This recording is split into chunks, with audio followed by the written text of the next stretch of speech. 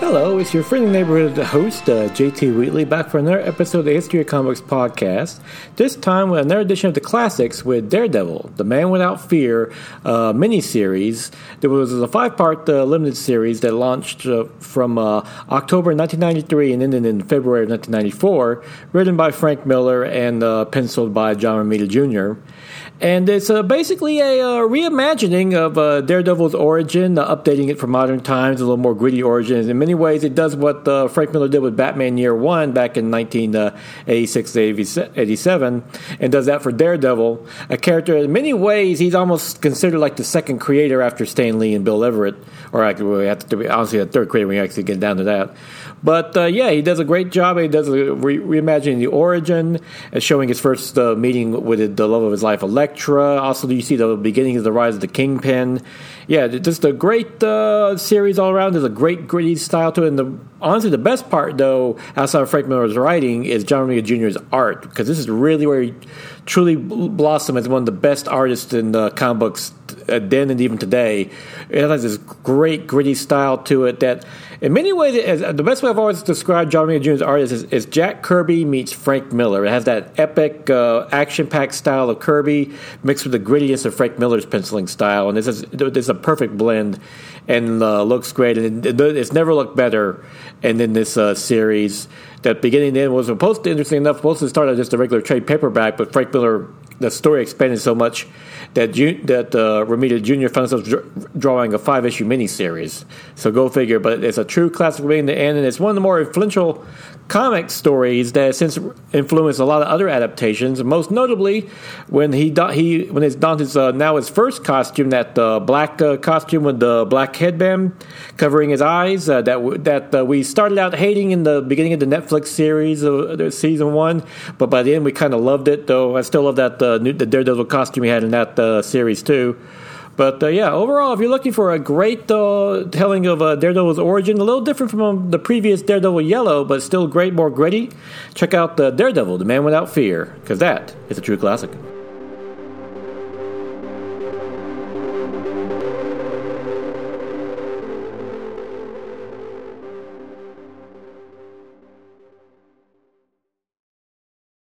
My name is Mark McRae, and I'm the author of The Best Saturdays of Our Lives. I'm Dan Klink, co-host of The Best Saturdays of Our Lives podcast. The Best Saturdays of Our Lives features programming trends from the 1966 television season all the way through the last hurrah of the early digital age of the 1990s. On the show, if it's animated, we talk about it.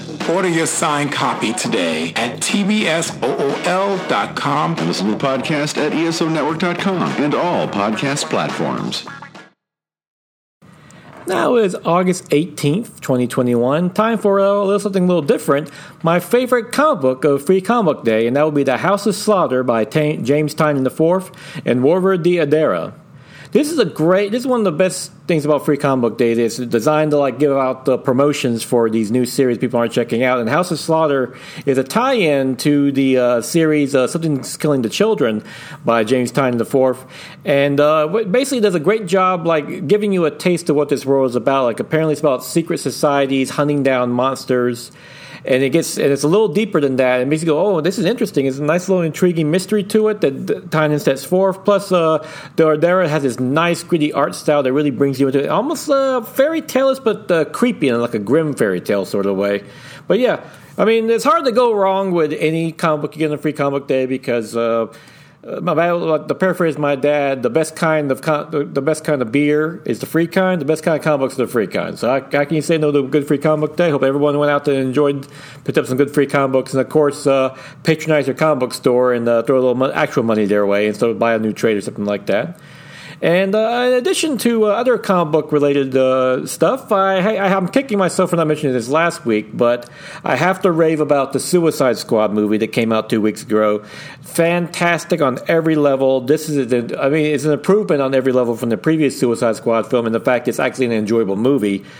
I've talked about before how the original Suicide Squad from 2016, I saw that at a charity screening associated with my comic book store, in which the proceeds went to the Wounded Warriors. That basically the money went to helping vets who are injured defending our freedoms overseas. And I still wanted my money back after seeing that debacle of a film. It's just, I could not, there is no enjoyment of the movie at all, whereas this Suicide Squad film by James Gunn is brilliant, fantastic acting all around. Margot Robbie is really coming to her own with Harley Quinn at this point. And it's probably, I actually agree with a lot of what people are saying, that she might be the best casting of a comic book character since Robert Downey Jr. in Iron Man, that she's that good. And she's fantastic in this film. The entire cast is great.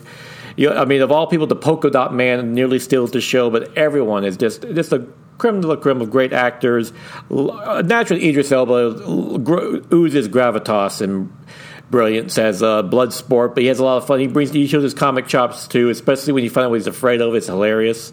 And even that go John Cena, shout out to my friend over at Thunder Talk. John Cena is fantastic as Peacemaker, and it's a ton of fun all around. Yeah, so if you have HBO Max, you have to check it out. And if you can get a chance to go to the movies, definitely watch it there too. It's a great time at the movies in general, because it's one of those movies that honestly you want to see it in a theater with a crowd, because you don't get the jokes just don't feel right without laughing with a bunch of people next to you. Hey, if you're vaccinated and you're masked up, go have fun.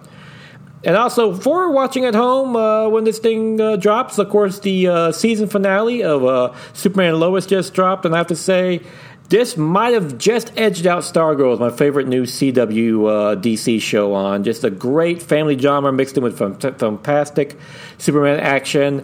And don't want to give too much spoilers away, but it's a great ending, with all the right emotional heartbeats and the killer cliffhanger that shows that, hey, another DC superhero is going to be making the jump to CW. So, yeah.